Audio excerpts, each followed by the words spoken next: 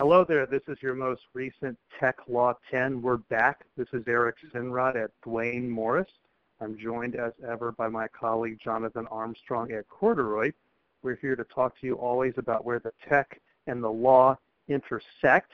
And so along those lines, Jonathan is going to educate us a little bit about new legislation relating to the General Data Protection Regulation, otherwise known as GDPR. Jonathan? Yeah, thanks very much, Eric. Last week, the UK government published its statement of intent. So, as you alluded to, GDPR is a regulation that applies across the whole of the EU. But some countries, Germany for example, have chosen to implement additional domestic legislation which sits alongside the EU-wide GDPR. And the UK government have just said that they intend to do that as well.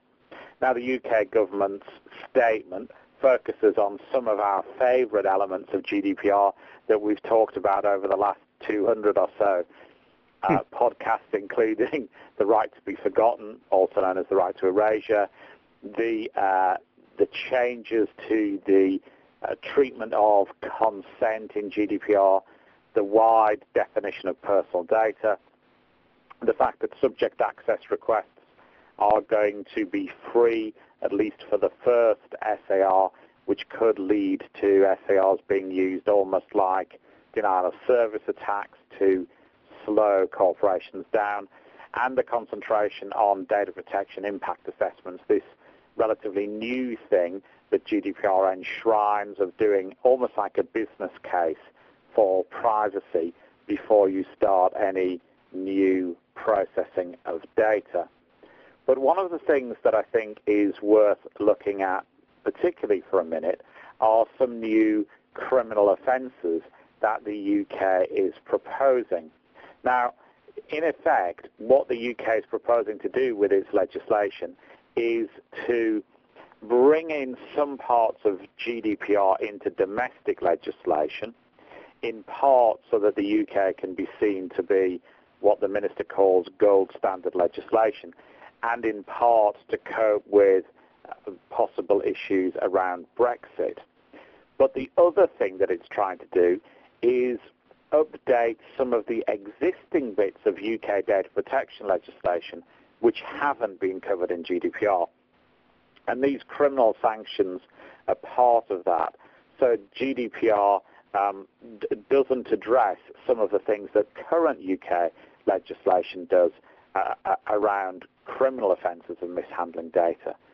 So there's effectively three things that are proposed. We don't know the fine detail until next month when the draft bill is published. But the first thing is a new offence of intentionally or recklessly re-identifying individuals from anonymised or pseudonymised data.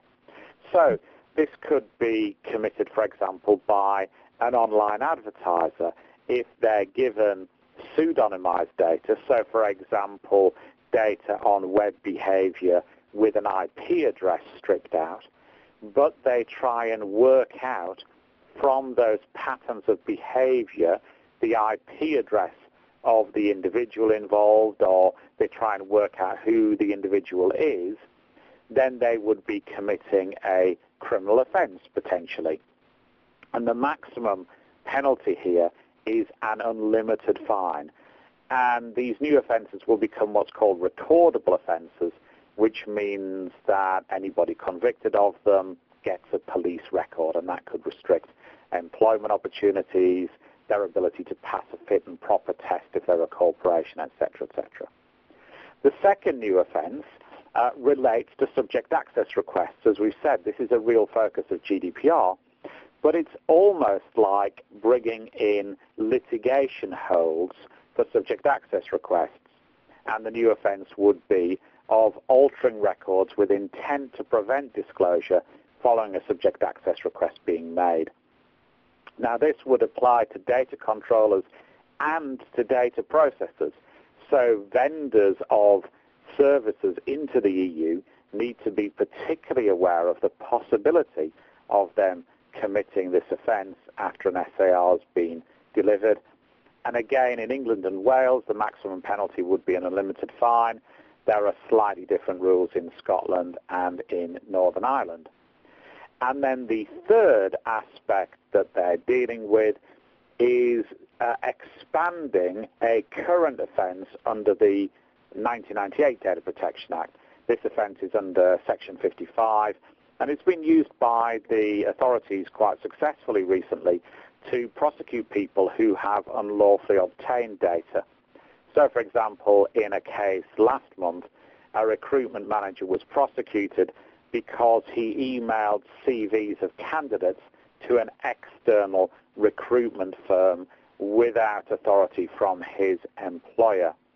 This new offence will preserve the existing offence of unlawfully obtaining data, but it'll also expand it to include anyone who retains data against the wishes of a data controller.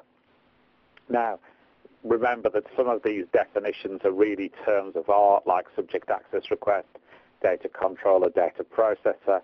There's a glossary on our website, and we'll link to that in the LinkedIn pages on Tech Law 10 if you're stuck on those glossaries, on those definitions. But it's likely that this new wider offence, the extension of what's called a Section 55 offence, will make these convictions easier, particularly those who sort of turn the blind eye to the legality when they've received data. You know, for example, when an employee leaves an employer and goes and joins somebody new and brings their contact book with them. So these new offences, I think, haven't really got any attention at all at the moment in the concentration on the main provisions of GDPR. But I think in time we're going to see some focus here, particularly because there are unlimited fines available, and particularly because data processors, as well as data controllers, and of course employees, can commit these criminal offences as well. I wondered if you had any thoughts on that, Eric. Well, this is obviously a thick topic, and of course I'm on the other side of the pond, so I don't know it as well as you do. I guess mostly what I'm going to do here is ask you two questions. Maybe I'll do them one at a time. First, so can you explain for us ever so briefly the impact of Brexit on everything you're saying here? Yeah, so obviously Brexit won't happen until after GDPR comes in, assuming it does happen. The impact is that the UK will most likely have to pursue what's called an adequacy finding. So it'll have to persuade the remaining countries in the EU that its data protection law is equivalent to GDPR. And that's one of the purposes, I think, of this new proposed legislation, so that it would, even if GDPR falls away, if the UK exits the EU, then this new Data Protection Act Data Protection Act 2018, as it will become, would still be there as a backstop, if you like.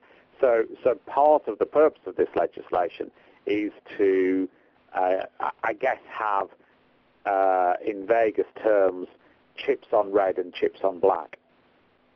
Actually, I thought of yet another question, so I have two more, and then I know we're going to try to keep to our Tech Law 10, the 10 being 10 minutes. So ever so briefly, what impact do you think this has on American companies?